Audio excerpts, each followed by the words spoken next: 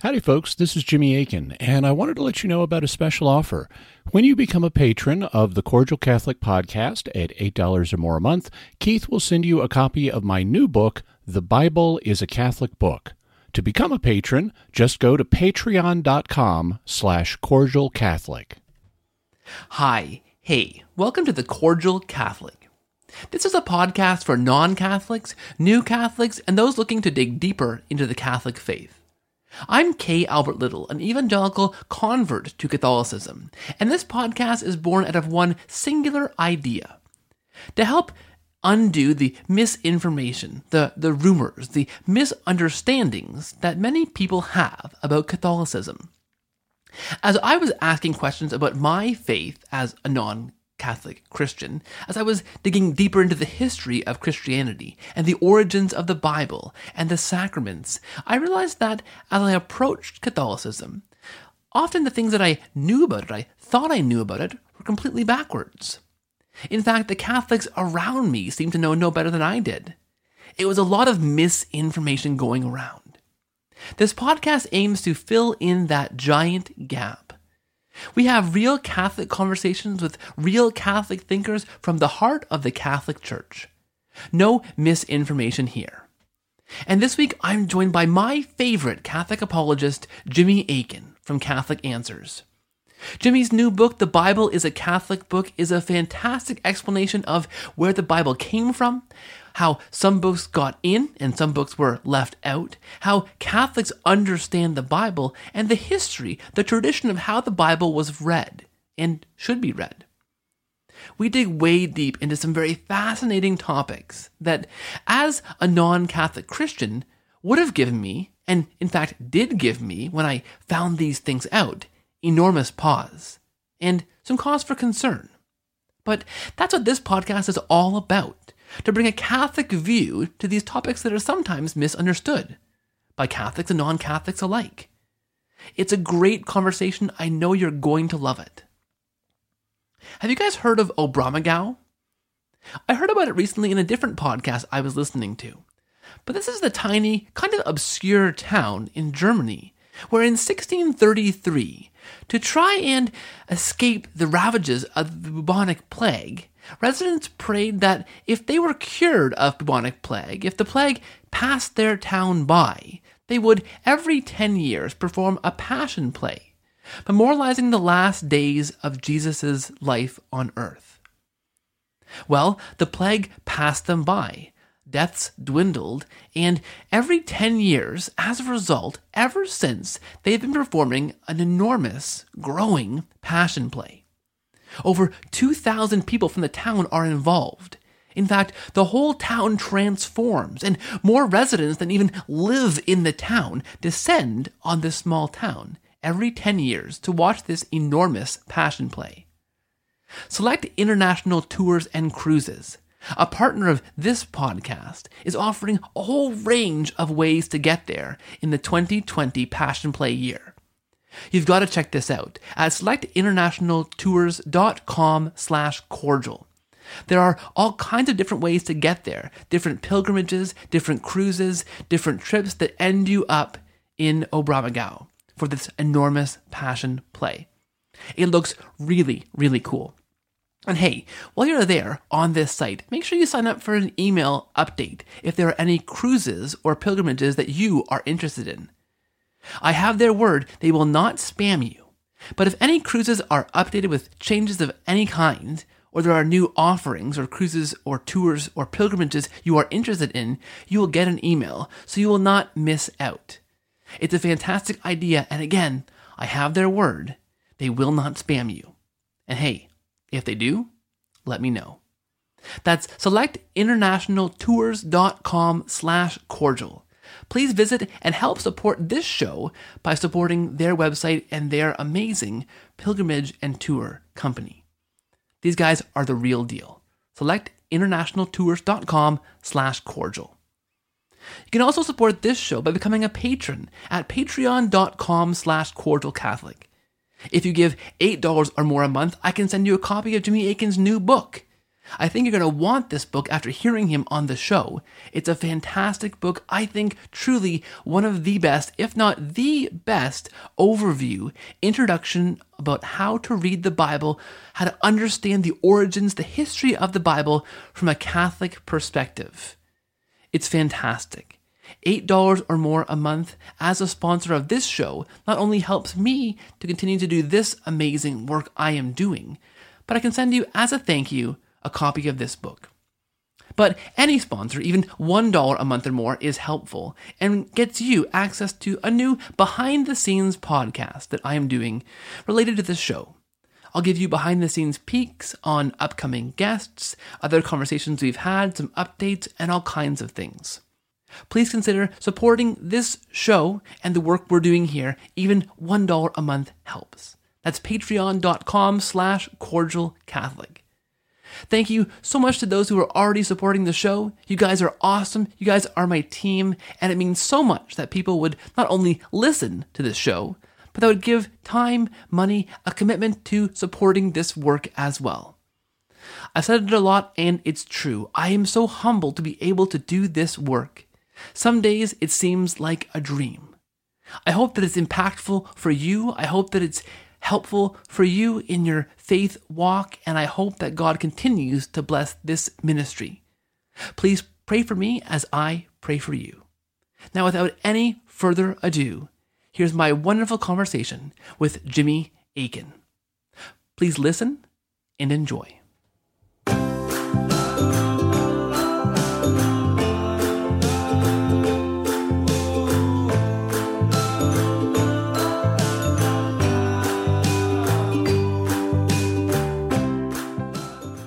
Hello, friends, and welcome back to the podcast. My guest this week is Jimmy Akin.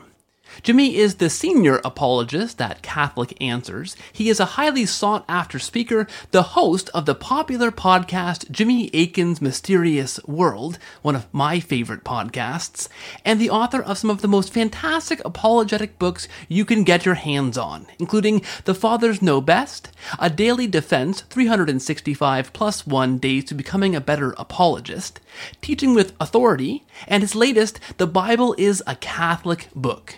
Jimmy, I'm so excited to welcome you back to the show. Hello, thanks for being here, and welcome back. Thank you so much. It's my pleasure.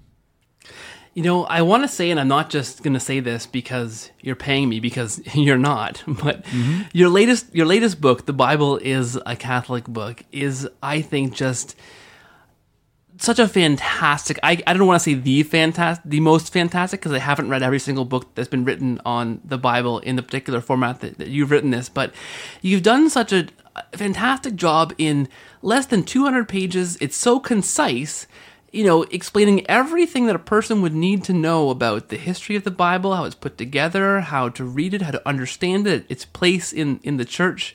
I need to give you enormous congratulations, because it is simply a fantastic book and a wonderful accomplishment. Well, thank you so much. It was a lot of fun to write. Catholic Answers wanted to have a book that would be very easy for people to read, so I, made a point of avoiding highfalutin language and made sure I explained, the meaning of the terms that I did have to use, and I really wanted to focus on the story of how we got the Bible, because it's a fascinating history. People who, go to church, they hear the Bible read at church, but most people don't have a real sense of how it came to be. And it's a wonderful and amazing story that I wanted to share with people. And so it was a lot of fun writing the book. Yeah, and you have seem to have packed everything you need to know about it into that book, and it's fantastic. So your book does an excellent job of explaining how the Bible all came together, like I said, and even back to writing and the collecting of the Old Testament scriptures. But where I want to start with you today, if I can, is with Jesus. Because Jesus was born, he died, was resurrected, and ascended to heaven. He founded a church, but he didn't write anything. He didn't even tell his apostles to write anything.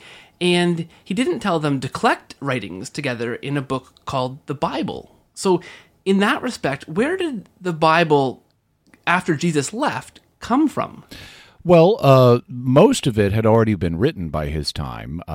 What we now call the Old Testament was already in existence, and it had been written over a period of about 1,000 years prior to the time of Christ. There wasn't, for most Jews at the time, there wasn't a closed canon. So that means most Jews didn't have a closed, fixed list of exactly which books they counted as Scripture.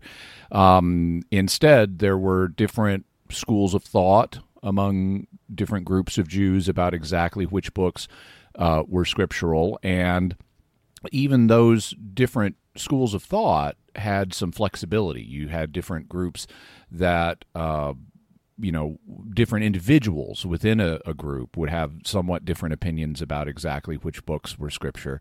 And then after the Christian message began to spread, you had the apostles preaching and teaching from the major Greek translation of the Bible at the time, which is known as the Septuagint, and they eventually began writing down new books of Scripture. That's something that started to happen by about the year 50 A.D., and so if you use the traditional reckoning of the crucifixion as occurring in April of A.D. 33, which is the date that I think the evidence best supports, then that means that the first books of the New Testament began to be written by about 17 years, maybe 15 years after the crucifixion. And so for all that time, all of that new revelation that had been given by Jesus and also to the apostles by the Holy Spirit, all of that new revelation was passed down in oral form rather than in scriptural form. And it's one of the things that underlines the role of apostolic tradition in oral form for us,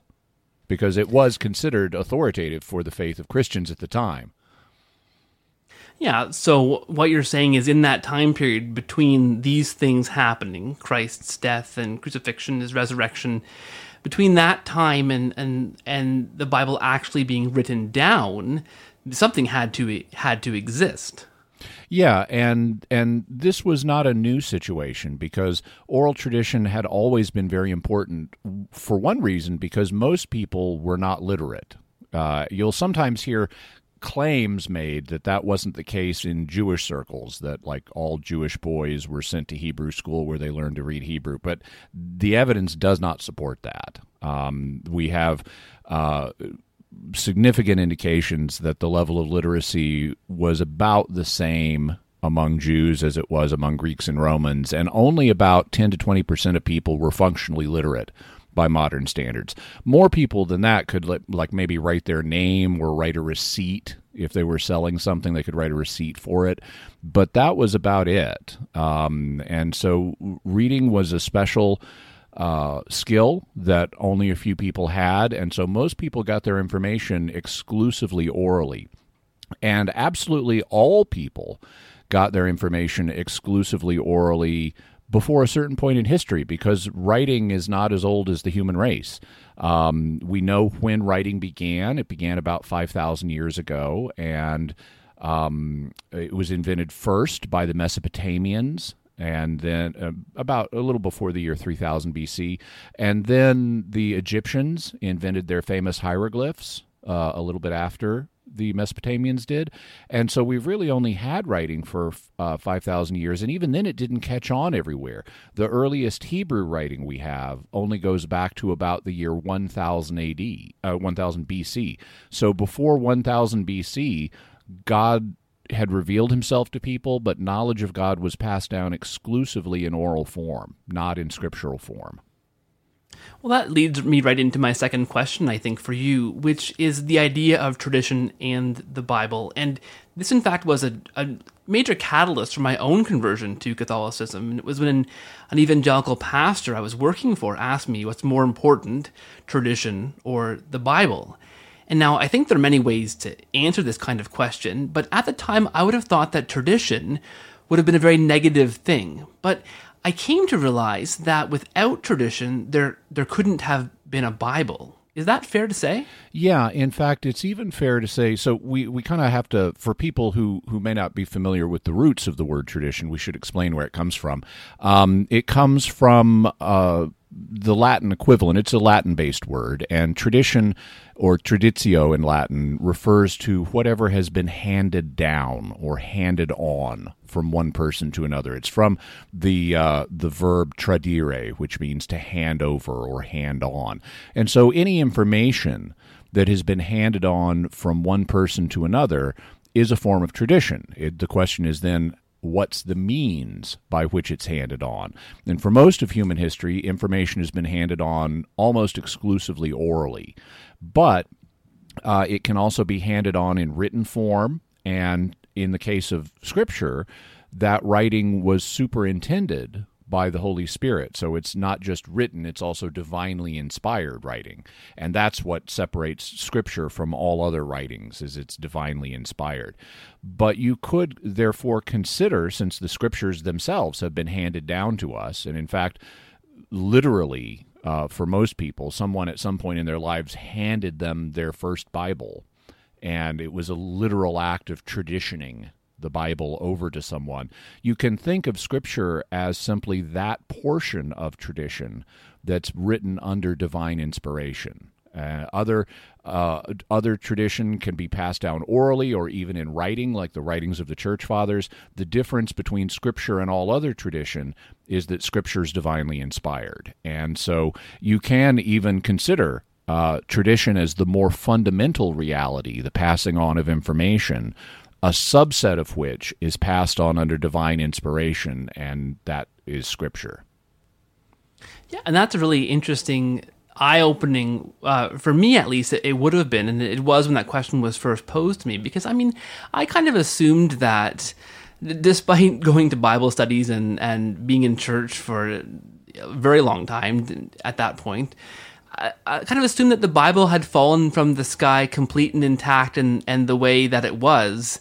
And like you say, then handed on to me in this leather-bound form. I had no understanding of the tradition that put that Bible together and that accepted those books and collected those books. And your book, The Bible is a Catholic Book, does a fantastic job in explaining how all those things came together and how it was this larger tradition of the church that guided the church to put those books in the order, I mean, to make the table of contents of the Bible, in other words. So something you point out in this book that I thought was very profound, you talked about how the invention of the printing press changed the landscape of Christianity. And you mentioned how people tend to jump on modern technology without really realizing the negative ramifications. And I mean, this is plainly obvious in today's culture with smartphones and social media. We dove into these things. We dive into these things without really thinking through what it means to share all of our information with these giant corporations sometimes. But I wonder what the ramifications for a new technology like the printing press were, and how did that impact how Christians understood the Bible? Well, it was a revolutionary technology, and oftentimes historians of technology will talk about something they call creative destruction. When you have a new technology emerge, it creates new possibilities, but it also tends to destroy existing social things in society, existing social realities. And one of the things that happened with the invention of the printing press was it dramatically lowered the price of books, because up to that point in history, for all of previous human history, every single book that a person might have had to be hand copied. Someone had to personally write every letter of every word on every page of a book. And that meant a huge investment of time. So books, prior to the invention of the printing press, were fantastically expensive. Really is something, and it was even worse in the ancient world because they didn't have paper. Paper is something that we can manufacture, once you have the right equipment, you can manufacture thousands of sheets of paper at once. But in the ancient world, not only did every book have to be handwritten, every page of every book had to be produced by a laborious process. In the ancient world, the two most common writing materials were parchment, which was made of animal skins, and papyrus, which was made from a reed that grew in Egypt. In order to make parchment, what you would need to do is first grow an animal and raise it to its sufficiently large size that you could make writing material out of its skin. Then you killed the animal and skinned it. Then you had to stretch the skins out so that they would become a reasonably flat surface. You also had to scrape the hair off of one side, and you typically had to bleach it, and you had to cut it into shape to make a page that you could write on. And so all of that meant parchment was going to be very expensive. Every sheet of it had a real cost to it. And the process with papyrus wasn't much less expensive because you had to grow the reeds, which only grew in certain climates. You couldn't grow papyrus in Scandinavia, for example. And then once the reed grew, you had to cut it open and slice its innards into strips, which you would then weave together and press down to get the starch in the pulp. It's kind of like the inside of a potato. It's got all this starch in it. And you'd press it down so that the starch would serve as a kind of natural glue to glue the strips of papyrus together to make a page, which you then have to cut and so forth. And so not only did people have to handwrite everything, they also had to have these handmade pieces of writing material, which just meant that books were even more expensive. And it's fascinating to look at some of the calculations that that you can do about, well, how roughly how expensive would these have been for people. And you find out things like Paul's letter to the Romans. In order for him to pay a scribe, and we know he used scribes. In fact, we even know who the scribe was for Romans. It was a gentleman named Tertius. But in order to pay a scribe to produce a copy of Romans to send to Rome and another copy to retain for his own records, Paul would have had to spend more than the equivalent of more than $2,000 just for Romans. And it's a little short book. It's only 16 chapters long. So that gives you a sense of how expensive books were, and something like a complete Bible would have been, just tens or even, I haven't run the exact calculations, but it could be easily, more than $100,000. And so it was out of the reach of ordinary individuals who couldn't read it anyway, but it was just way out of their economic reach. The only people who could really afford books in the ancient world were either the wealthy or institutions like churches or monasteries could pool their resources and afford complete Bibles, but individuals just could not. And all of that changed with the invention of the printing press.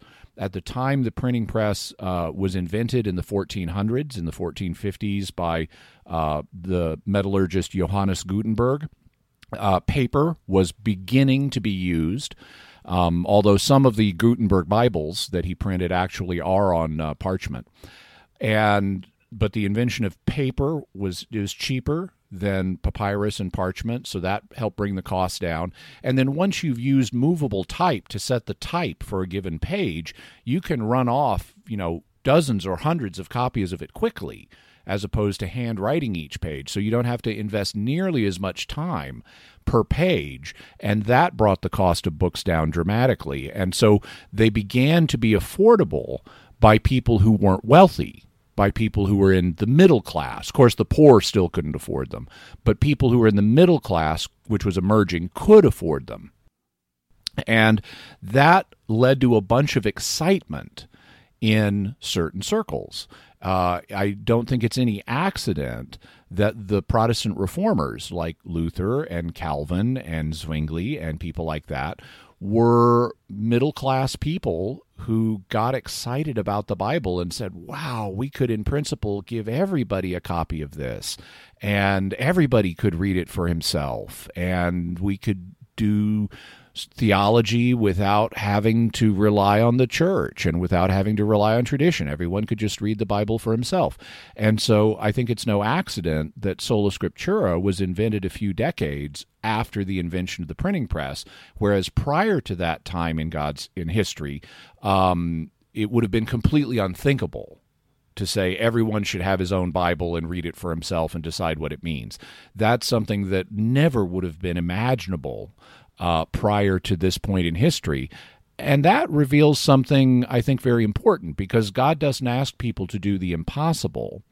And so if this would not have been possible from the beginning of the Christian age, then it was not part of God's plan from the beginning of the Christian age. Yet the faith has been delivered to us, as Jude says, once for all.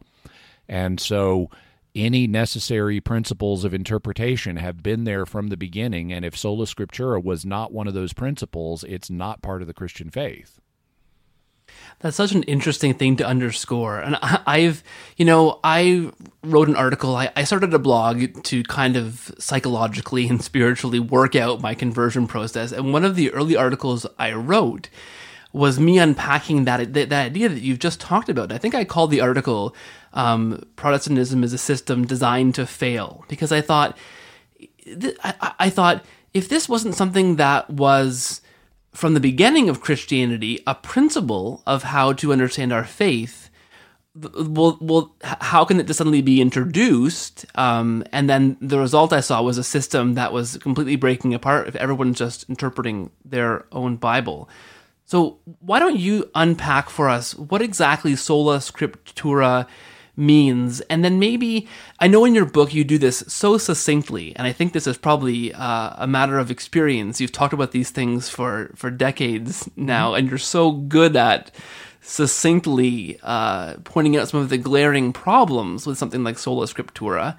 So you've mentioned that it's the idea that everyone should have their own Bible and interpret it. Can you unpack that for a bit for us? And then maybe some of the major issues with that. Sure. So Sola Scriptura is something that is understood somewhat differently in different Protestant groups. In that regard, it's like virtually everything else. I mean, you have sometimes Catholic apologists will make the mistake of talking about the Protestant position as if there's only one. And that's always a mistake, because Protestantism is quite a theologically diverse movement, and there is almost nothing on which there is a single uniquely Protestant position. Even things like Sola Scriptura and Sola Fide, which are considered founding principles of the Reformation, are understood differently by different groups of Protestants. For example, in the case of Sola Scriptura, you will have the claim made that Scripture alone should be used when determining doctrine and practice. And that gets understood in some circles to mean that you really just should look only at the Bible and nothing else. You'll even have frequently pastors and preachers saying, "Don't believe me, check it out for yourself. Ignore what I'm saying. This is just an idea starter, but read the Bible for yourself. Decide what you think." Then you'll have Protestants who see a positive value for tradition, and they will say, "Okay, we do need to be able to prove something from Scripture, but that doesn't mean we should read it out of context of, say, our knowledge of how ancient Greek works, or how Christians have traditionally understood it under the guidance of the Holy Spirit, that even though those alternative sources may not be as authoritative as Scripture, that doesn't mean they have no authoritative role or no guiding role in the process of understanding Scripture." You'll also have Protestants who will say that Sola Scriptura means that we need to be able to prove something from Scripture in a kind of rigorous way, and if you can't prove it, then you should not believe it or do it. And an example of a movement that has this kind of rigorous understanding of Sola Scriptura at times is the Church of Christ movement, the Stone Campbell movement, because many of their churches will say things like, well, in the New Testament, we don't have any record of churches here on earth using musical instruments. We know that musical instruments were used in the temple, and we know that they're depicted as being used in heaven, in the heavenly worship, but we don't have any record of a New Testament era church using a musical instrument, and therefore churches should have only a cappella singing. They should not have organs or pianos or anything else, because we can't show a positive warrant for that from the New Testament. Others would say, well, okay, dudes, none of the New Testament books claim to offer us a manual for every detail of church's life. And given that musical instruments were used in the temple and are depicted as being used in heaven, that gives us something of a scriptural warrant here. And so some would say, well, we have enough scriptural warrant, even though we don't have an explicit statement. But by implication, this should be okay. And then you'll have an even less restrictive application of sola scriptura, where people will say, well, okay, it doesn't say you can or must use them, but neither does it say you can't.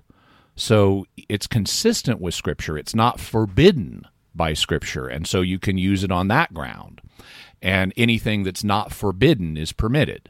And so you have a range of different applications of how sola scriptura is supposed to work. There are further complications when you look at things like the charismatic Pentecostal movement in Protestantism, where you have or Seventh-day Adventism, where you have some people saying God still gives revelation in some form, and that needs to be taken into account when we're reading Scripture. You even have some groups that really have kind of strayed beyond sola scriptura, that would say God still gives apostles and could even write Scripture today. Yeah, so I guess this is one of those from our last conversation, our last question, I guess, one of these negative ramifications of the printing press, of jumping into this technology. Suddenly everybody, or more people, still not the poor, still middle class or more wealthy class thing, can have a copy of their Bible. And then this idea of this is all we need to understand our faith, this develops. So then what are some of the challenges of that? I mean, I think just by listing all the different ways of understanding the principle of sola scriptura, that in itself demonstrates a major challenge. Mm-hmm. But what are some of the major challenges that this new approach to understanding the Christian faith posed, and we could say continue to pose? Well, as we've just illustrated, there are different versions of the doctrine of sola scriptura. It gets interpreted in different ways. And so the question is, well, which one is right? If any of them is right, which one is it? Do we do the Stone Campbell thing? Do we do the Pentecostal thing? Do we do something that gives some weight to tradition? How do we figure out the shape of the doctrine of sola scriptura?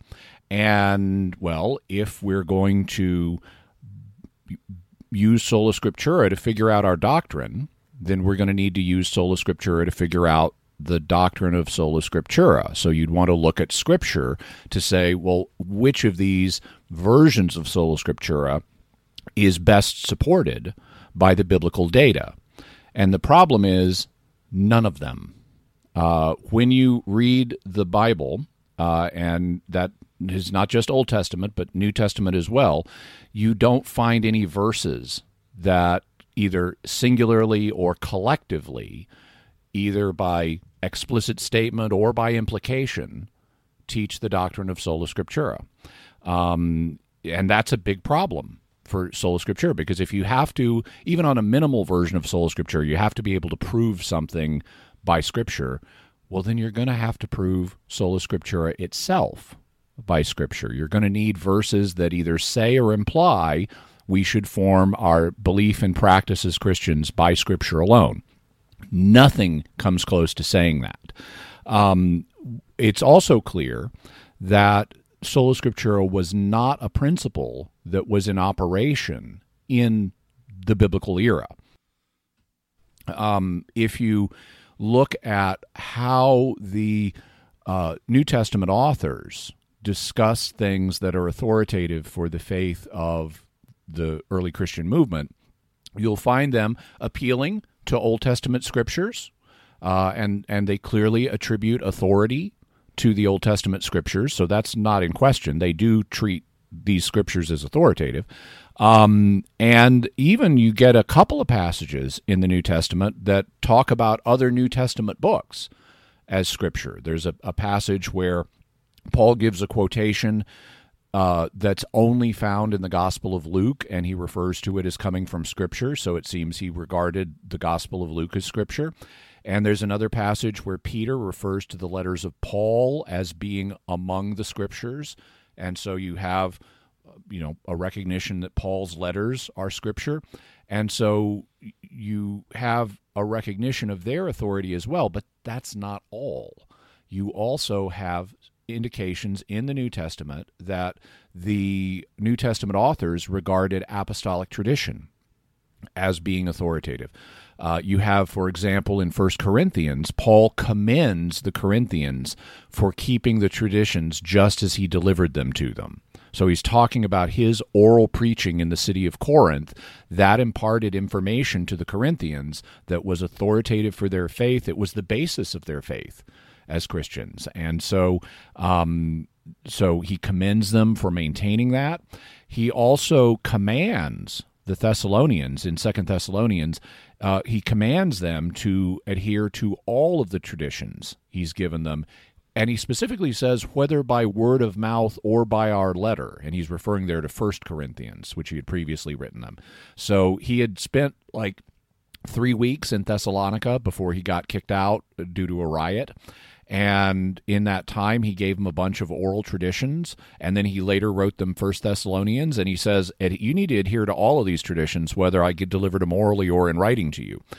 And we thus see the New Testament authors treating both apostolic tradition in oral form and the written component of it as authoritative for Christian believers. And that's exactly what you'd expect, because before about AD 50, which is when 1 Thessalonians was written, there weren't any books of the New Testament. I mean, maybe you could argue Galatians or James had been written by that point, but there was still over a decade, really more than a decade and a half, where there just was no New Testament scripture, and so oral tradition was clearly authoritative in this age.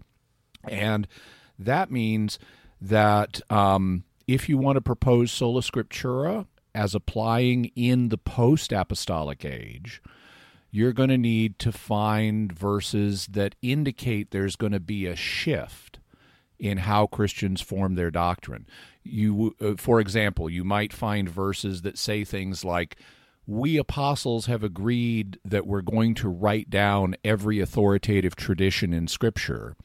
So later on, after we're all gone, if something's not written in Scripture, you can safely ignore it. And we never find them saying that. Or they could say something like, well, even though this oral tradition that we've been preaching to you, it's authoritative right now, it's going to lose its authority once we're all gone. And so you can, at that point, just read what we wrote and ignore everything else. You don't find anything in the New Testament saying anything remotely like that either.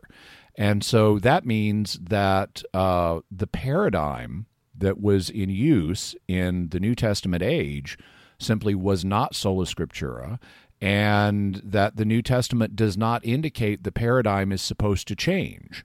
So if the Christian faith was delivered once for all to the saints in the New Testament era, then we should continue to use the same principles that they did, and those principles included recognizing the authority of not only Scripture, but also tradition, if it comes from the apostles. Yeah, I think that's a fantastic point. And when I began as an evangelical digging into my Bible and looking for what I assumed were verses like you've just imagined would have to be in there, and not finding that. I mean, I came across a verse like 2 Timothy 3:16, which I think is one of the most famous defenses for sola scriptura, which just says all Scripture is God-breathed and useful for teaching, rebuking, correcting, and training in righteousness.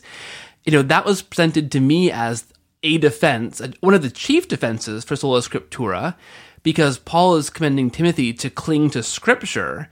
But then you can find, as you've already mentioned, numerous other verses that commend the early Christians to look at the traditions and not just written down instructions, right? Yeah, and in fact, even in Paul's correspondence with Timothy, he points out the role of tradition to Timothy. He says, take what you have heard from me, notice heard, and pass it on to trustworthy men who will be able to teach others also.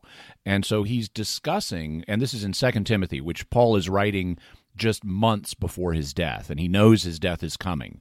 So he's giving Timothy his final exhortations, and the principles he's articulating right here are meant to be applied in the post-apostolic age, at least after Paul's death.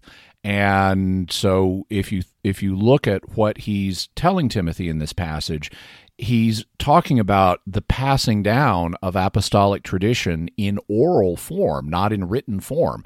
He says, take what you heard from me, that's an oral link, teach it to other men, that's an oral link, who will be able to teach others also, that's an oral link. So this is oral transmission, and it's across multiple generations. It starts with Paul's generation.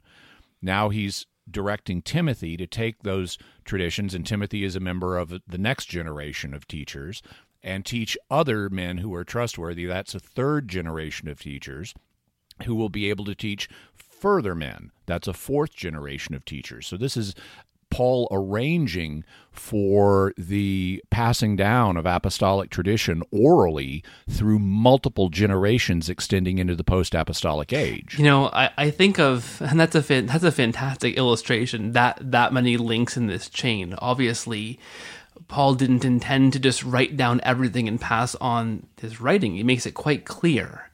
Yeah, if Paul meant it all to be just passed down in written form, in scriptural form, he would have said, give him copies of my writings, and he doesn't say that. If we're defending, this is the point that I came to as an evangelical, which, was one of the catalysts for me leaping into the arms of the Catholic Church, was if we're defending sola scriptura, we need to have actual defenses of that. And what we find are verses that we're trying to fit into that kind of paradigm, but an equal number of verses, I'd argue, I'm not sure if you'd argue the same thing, but more verses on the other side that talk about the tradition versus just the scripture. I mean, we're not finding these plainly obvious verses that say, hey, I'm writing this down, make sure you pass this writing on to the next generation. And you certainly don't find what you need to find, which is verses indicating that in the post-apostolic age, people are to use Scripture only.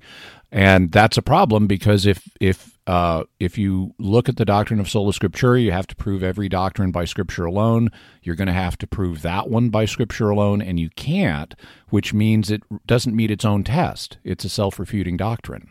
Yeah, I think this was my favorite part of your new book, The Bible is a Catholic Book, and I think I nudged my wife in bed and said, look at this, you got to read this, because you, in, I think, the most succinct way, I think it was maybe a paragraph or less, you use that very simple way of explaining how sola scriptura is a self-defeating doctrine, because you can't find that doctrine in the one place where it needs to be found, right? Yeah, it's a self-refuting statement like all truth is relative. Well, is that supposed to be relative? If it is, then that must mean there are some absolutes, in which case not all truth is relative. Yeah, it's very eye-opening to see it put so succinctly. You know, it reminds me of, and I think it was Dale Ahlquist, who I believe is also a convert to Catholicism, and mm-hmm. He writes a lot about G.K. Chesterton, and I think he was writing a kind of an imaginary narrative of Chesterton's conversion, because Chesterton is also this famous convert, very, very famous Catholic writer who I know lots of Catholics, myself included, are deeply influenced by. But Ahlquist was imagining Chesterton looking at, a Catholic, like a procession in Mass or something, and seeing the different elements, seeing the incense and going, oh, that's rubbish. And then seeing the statues in the church and going, oh, that's rubbish. And seeing the vestments and, oh, that's rubbish. But then gets to when the priest or the deacon elevating the Bible to read the gospel, and he goes, oh, but I'll take that. And, the illustration, it struck me very deeply as an evangelical, because the illustration is all these other things that the Catholic Church does. Well, that's all rubbish, but we want the Bible. The Catholics have the Bible, and we want just that part. But it's all part and parcel of the same procession as Chesterton imagines, as Alquist imagines that Chesterton would have seen it, right? Yeah. And even though this is an imaginary exercise, so this didn't really happen in G.K. Chesterton's life, so far as you and I are aware, there certainly are a lot of Protestants who will look at things like incense in church and dismiss it as, oh, that's this Catholic addition thing, or statues in church and say, oh, that's that Catholic thing that they've added. Well, if you know your Bible, there were statues of the inhabitants of heaven in the temple. God commanded the Israelites to make them. There were, in fact, 2 statues of cherubim that were part of the atonement lid of the Ark of the Covenant, and there were additional statues of them that were giant ones that flanked the Ark of the Covenant in the temple. And so at the time, Christ hadn't yet come and died and opened the gates of heaven to the righteous dead. So the angels were the only ones in heaven, apart from occasional exceptions like Elijah. And but they did have statues of the inhabitants of heaven in the temple. It's thus entirely natural, now that humans have been admitted to heaven in a broad-based way, to have statues of human saints as well as angelic saints in church today. Similarly, incense is clearly used in the temple in the Old Testament, and it's depicted as being in use in heaven in the book of Revelation. So incense is another thing that is not something Catholics dreamed up. It's something that's actually been part of the heritage of the true religion since before the time of Christ. What a lot of people don't even realize is so is holy water. That's another one that's often viewed as some kind of Catholic invention. But actually, there are regulations in the Torah for the use of holy water in a particular situation. Yeah, and these are all things that are part of this tradition the church has been passing on.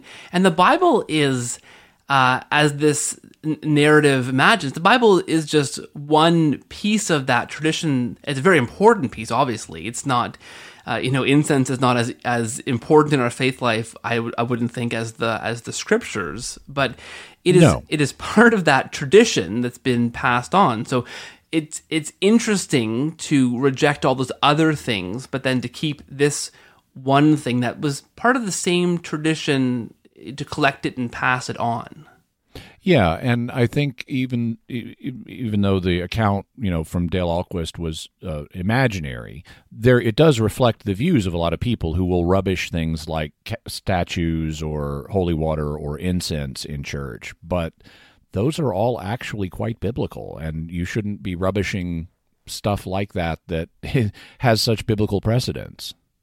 So one of the great misconceptions that non-Catholic Christians have, and I had this certainly, and I know a lot of people who continue to have this, is that the Catholic Church added these books to the Bible. But in fact, as you talk about, Jesus and the apostles seems to strongly endorse a version of the Bible, of the Old Testament scriptures, which had these so-called extra books. Can you kind of unpack that for us? Yeah, so at the time in the first century, and this is, if you read older scholarship, it's going to say other stuff, and I talk about that in the Bible as a Catholic book, and I show why the older scholarship is wrong. But if you look at competent recent scholarship, it is widely accepted among scholars that there was not a closed canon of the Jewish scriptures at the time of Jesus, not in Palestine or anywhere else. There was one group, the Samaritans, who could or could not be considered Jews, depending on how you want to look at it, that did seem to have a fixed canon that was limited to just the Pentateuch, the first 5 books of the Bible. You will also find some of the church fathers saying the same thing was true of the Sadducees, who were prominent in the temple in Jerusalem. And there are some indications in the New Testament that would tend to support that, but there are also counter-arguments. And so the exact books that the Sadducees considered scriptural are considered unclear. They may or may not have had a closed canon. But when you look beyond them, and they were not a very big movement, when you look beyond them, you find other groups of Jews that had different ideas about what belonged in the Jewish scriptures. The Pharisees had a much broader canon that loosely corresponds to what you'll find in a modern Jewish Bible or a modern Protestant Old Testament. But even then, there were disagreements. There were certain books that not all Pharisees accepted, like Ezekiel and Esther and a few others. There was also a book that some later rabbis, the rabbis are the descendants intellectually of the Pharisees, that some later rabbis did include as scripture, the book of Sirach, which is not in a modern Jewish Bible or a modern Protestant Old Testament. You also can look at the Essenes, or at least the authors of the Dead Sea Scrolls, which are assumed to be Essenes. They seem to accept all the same books that the Pharisees did, except for Esther, because Esther had a different calendar than the one the Essenes liked. And the calendar was incredibly important to the Essenes. One of their big criticisms of traditional mainstream Judaism was that it messed with the sacred calendar. And so you had a controversy about, well, like, what would happen if Passover falls on a Sabbath? Because you're not supposed to do any work on the Sabbath, but you need to kill the Passover lamb, and that's work. And you need to cook the Passover lamb, and that's work, and you're not supposed to cook on the Sabbath. So what do you do if Passover falls on a Sabbath? Well, according to the mainstream opinion, what you do is you move the celebration of Passover a little bit from the weekly Sabbath so that they don't conflict. Well, that drove the Essenes crazy. They thought, no, you cannot move the feasts. They have to occur on exactly the day they fall. And, well, it turns out Esther supports the kind of calendar they didn't like, and so it seems that they rejected the book of Esther. But then they accepted some books that the Pharisees don't appear to have accepted, like First Enoch and Jubilees, which is a kind of rewritten edition of Genesis and part of Exodus. So they had some additional books that they thought were scripture that other Jews, we don't have strong evidence for. Then you have the Greek Old Testament, the Septuagint, which was a translation apparently begun in Alexandria, Egypt, where there was a large Jewish community. And it included all of the books that the Pharisees tended to accept, including Sirach, and several other ones, which we now today call the Deuterocanonicals. If you look at the New Testament's attitude towards the Septuagint, it's extremely positive. We have, multiple instances, depending on how you count them, there's 200 or 300, but multiple instances where the New Testament quotes from the Old Testament. And scholars have looked at those quotations and said, okay, which version of the Old Testament is this quotation based on? Is it a quotation of the Septuagint, or is it a quotation that's a Greek translation of the Hebrew original or the Aramaic original in some passages? And when you crunch the numbers, it turns out 90% of the New Testament's quotations of the Old Testament are from the Septuagint. So it's clear the New Testament authors did not have any problem with the Septuagint. It's the version they overwhelmingly quote from. And it includes these additional books. And they never say things like, by the way, guys, even though we're using this translation for convenience, stay away from these other books. They're not actually scripture. They never give a warning like that. In fact, they appear to allude to the Deuterocanonical books. There's a famous passage in Hebrews 11 where it refers to an event that is only recorded in the deuterocanonical book of 2nd Maccabees. And some of Paul's discussion in the early chapters of Romans seems to be based on the book of Wisdom, which is another one of the deuterocanonical books. Even Jesus himself. Now, in the gospel, sometimes people will say, did Jesus quote the Septuagint? And the real answer is we don't know, because we don't know how much Jesus talked in Greek. I mean, if he was always preaching in the standard language of Aramaic, then he would have quoted from the Targums or Targumim, which were the Aramaic translations of the Old Testament. But the New Testament authors do attribute to Jesus words that are found in the Septuagint. So when Matthew's writing, he has Jesus quoting the Old Testament, like let's say in the temptation in the desert. He's quoting Bible verses back to the devil. You're going to find those in the Septuagint. So they have no problem putting the words of the Septuagint on Jesus' lips. Now you could say that's a matter of convenience, because that's the translation their own Greek readers are familiar with. And that could be true. He could have been talking to the devil in Aramaic. But if you look in the Sermon on the Mount, when he teaches the Lord's Prayer, he follows it up by underscoring the point that if you want to be forgiven, you need to be willing to forgive. And that's a point you're not going to find anywhere else in the Old Testament except Sirach. And so Jesus himself seems to allude to the book of Sirach. At least he's, at a minimum, is stressing the same concept that's in the book of Sirach. So we do see in the New Testament a very high positive view of the Septuagint, and we don't see warnings about, oh, by the way, don't use these certain books. And because they didn't issue warnings, Christians naturally adopted the Septuagint as the standard Greek version of the Old Testament, including the deuterocanonical books, and they went basically unchallenged. There were individuals here or there who didn't accept all the deuterocanonicals or who had other ideas about exactly which book should count as Scripture, but it wasn't until the time of the Reformation that you had a major movement saying we don't want the deuterocanonicals. And so rather than adding to Scripture, if anybody did anything mathematical with the canon, it wasn't Catholics adding to Scripture, it was folks in the Protestant movement who subtracted from it. That's such a profound point that you make, and you do a fantastic job in the book, again, of unpacking the history of this and how that unfolds. I just find that really fascinating, because for one thing, you'll find, and I've had some listeners write into the show. I had your friend Rod Bennett on the show a few weeks back talking about a similar topic, and a bit of a deep dive into the Old Testament and the Septuagint. And I had some listeners write in to say things like, well, there are other lists of canons that don't include those books that you can find in church history.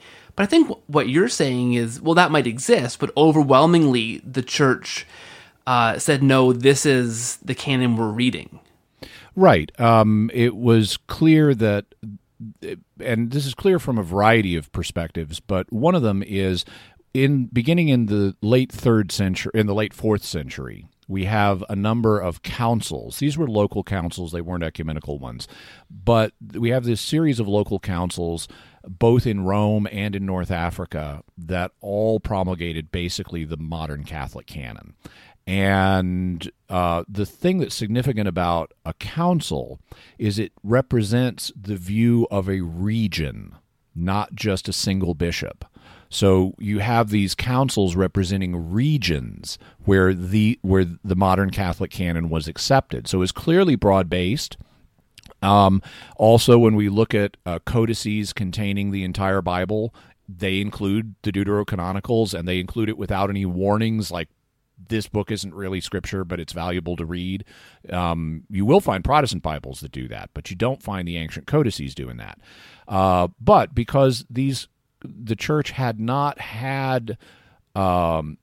issued an infallible interpretation of exactly what is Scripture yet, there was some room for freedom of opinion, and you will find individuals here or there who have different opinions. The church hadn't settled the question definitively yet. And actually, that's sometimes baffling for folks in the Protestant community. How could the church go hundreds of years without a certain knowledge of exactly what books are in Scripture? And it's actually a question that only has urgency if you're using sola scriptura. Because if you're supposed to use Scripture and Scripture alone to form your doctrine, then you need a precise knowledge of exactly what counts as Scripture. Because if you include even one non-scriptural book in Scripture, you know, innocently by mistake, you are adding to the Word of God and feeding false information into your doctrine. And if you omit even a single book that belongs in Scripture, you are amputating the Word of God, and you are omitting data from your theology that God meant to be in there. And so if you use Scripture alone, the question of the canon becomes absolutely urgent. But if you're not using sola scriptura, if you can also fall back on tradition and on the teaching authority of the church, on the magisterium, then you don't have to worry in the same way, because you're not meant to look to Scripture alone, and so you can look to these other resources as well. If a difficult question isn't settled by Scripture, maybe tradition can shed light on it. Or if it's really if what Scripture and tradition say is puzzling and a new question arises about it, the magisterium can settle it if it's needed. And so the church's magisterium didn't have a need to settle the canon infallibly until there was a major movement that was challenging part of the canon. And so it's kind of a little bit like dominoes falling. You have Protestants getting excited about the idea of sola scriptura. That's the first domino that falls over. That then makes the question of the canon of Scripture urgent, and they're starting to reject part of the traditional Christian canon, and that then requires the church to settle the issue infallibly. So it's easy to see, and all that, gets started by the printing press. So it's easy to see how the printing press starts this chain of dominoes into effect.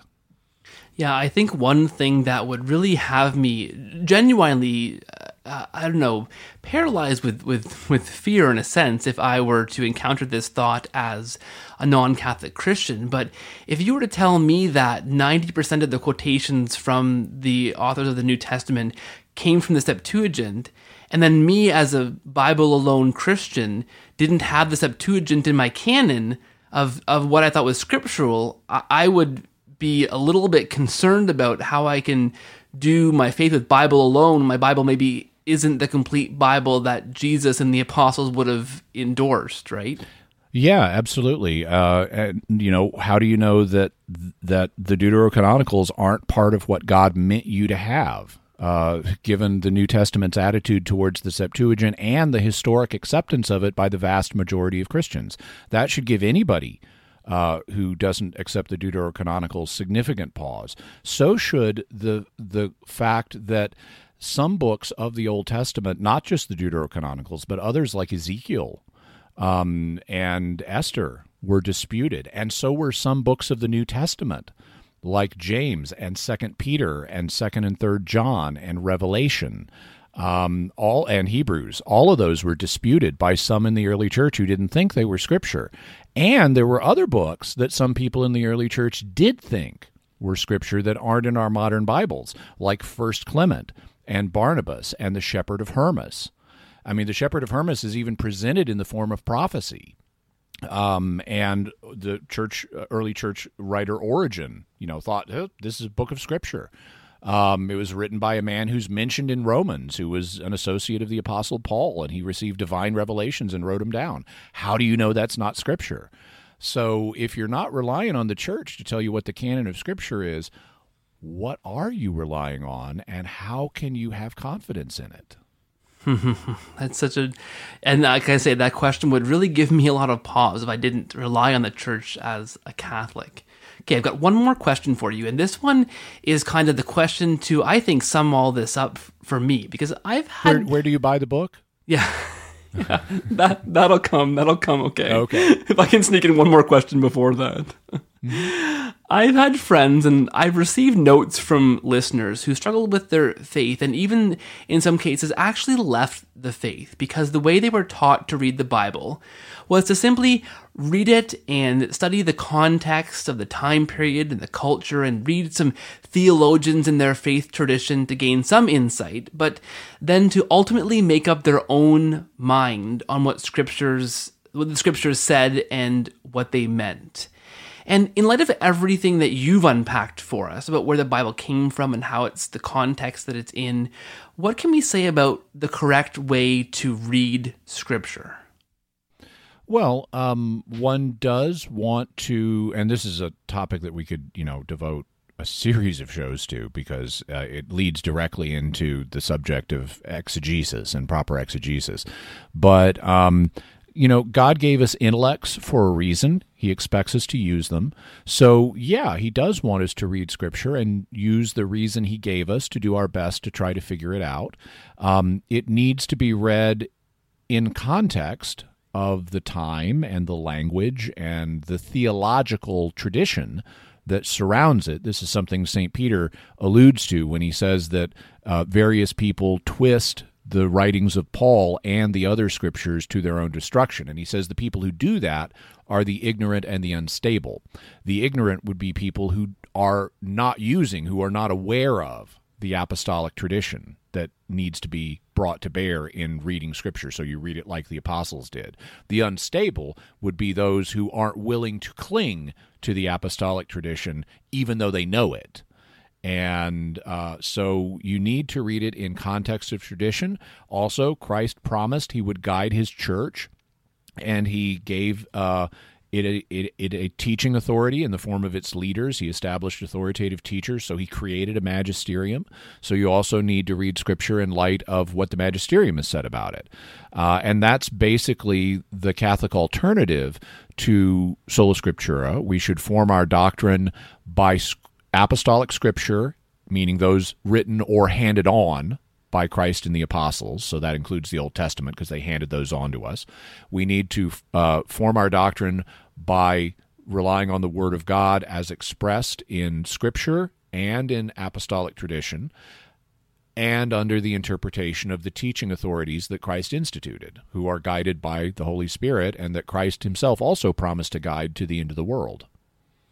So we can read our Bibles, and we're encouraged to. The church encourages us to do that. But it can't simply be to look for the plain meaning of a sentence and try and interpret that best we can. There's a tradition the Bible is meant to be a part of and set within, right? Yes, and that's obvious from the fact it's written in human language. Human language always presupposes a context of knowledge that's outside of it.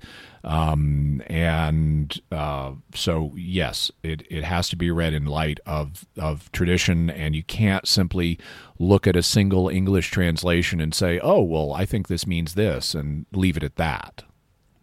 Yeah, when I alluded earlier to this idea I had of the Protestantism being a poorly designed or a broken system, that was the idea, because you can't just look at the Bible, read it for yourself. This just spawns, thousands of interpretations, right? It has, Protestantism as a movement has a great deal of doctrinal diversity, yes. Well said. More than any other Christian movement.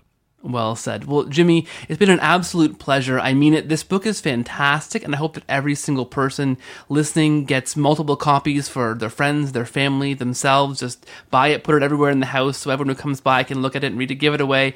I love it. It's fantastic, and I mean that. Where can people find it, and where can they find out more about you?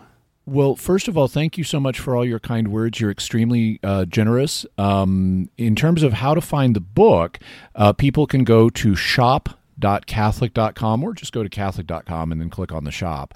It's available there in paperback, and it's also available in bulk. So if you buy a case of them, there's like 20 in a case. They're $3 each. So we really wanted to make it easy for people to hand out this book to others, to leave it in church vestibules, to do book study groups on it, and so forth. So you can get it for really cheap if you buy a case. Also, you can go to Amazon.com, where it's available in paperback and in Kindle, and it's either up now or will be shortly. It's also available in audiobook format as an Audible audiobook. And that's read by an anonymous reader, is that right? Who somehow had access to my podcasting studio right here in my own home, yes. Well, fantastic. Thank you so much for being on the show. I appreciate your time. It's a fantastic book. Everyone needs to pick that up. Thank you so much, Jimmy. God bless you, and God bless your fantastic work you're doing for the church. Thank you so much, and likewise, and God bless all your listeners. Thank you so much.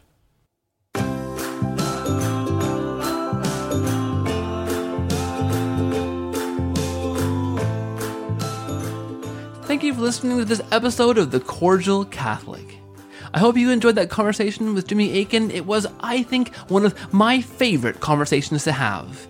It was fantastic. I hope you learned something new. I hope you were stretched. I hope you're growing. I hope you're deepening in your faith as a result of this podcast. That would be an incredible blessing to know that. TheCordialCatholic.com for show notes and links to Jimmy's things. I'm at Cordial Catholic on Twitter, The Cordial Catholic on Facebook, and send your concerns, criticisms, or even positive feedback to cordialcatholic@gmail.com. It all helps me to grow this show better and pushes me to dig deeper and try harder. Thank you so much for all of your feedback. I love hearing from you guys. Please follow or subscribe to this podcast wherever you find it if you can, and any ratings and reviews go a long way towards pushing this podcast out to new people. I really appreciate those. If you want to support this show, it's at patreon.com/cordialcatholic. Even $1 a month gets you access to a behind-the-scenes podcast. $8 or more a month. As a thank you gift, I can send you a copy of Jimmy Akin's fantastic book, The Bible is a Catholic Book. You really, after hearing this interview, must read this book. It's fantastic. Patreon.com/cordialcatholic. Every little bit helps me to be able to focus more on this podcast and not worry so much about the financial burdens that come with doing it. Thank you so much, guys. It is incredibly humbling to do this. Please pray for me. I'm praying for you. See you next week. Thank you for listening, guys, and God bless.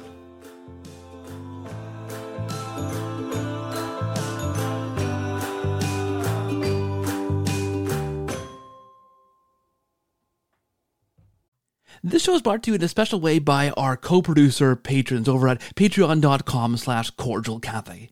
A special thanks to Ellie and Tom, Kelvin and Susan, Stephen, Suzanne and Victor, Phil, Noah, Nicole, Michelle, Jordan, John, James, Gina, and Aram for your special support at the co-producer tier and making this thing possible. You guys are fantastic. God bless and thanks for your support.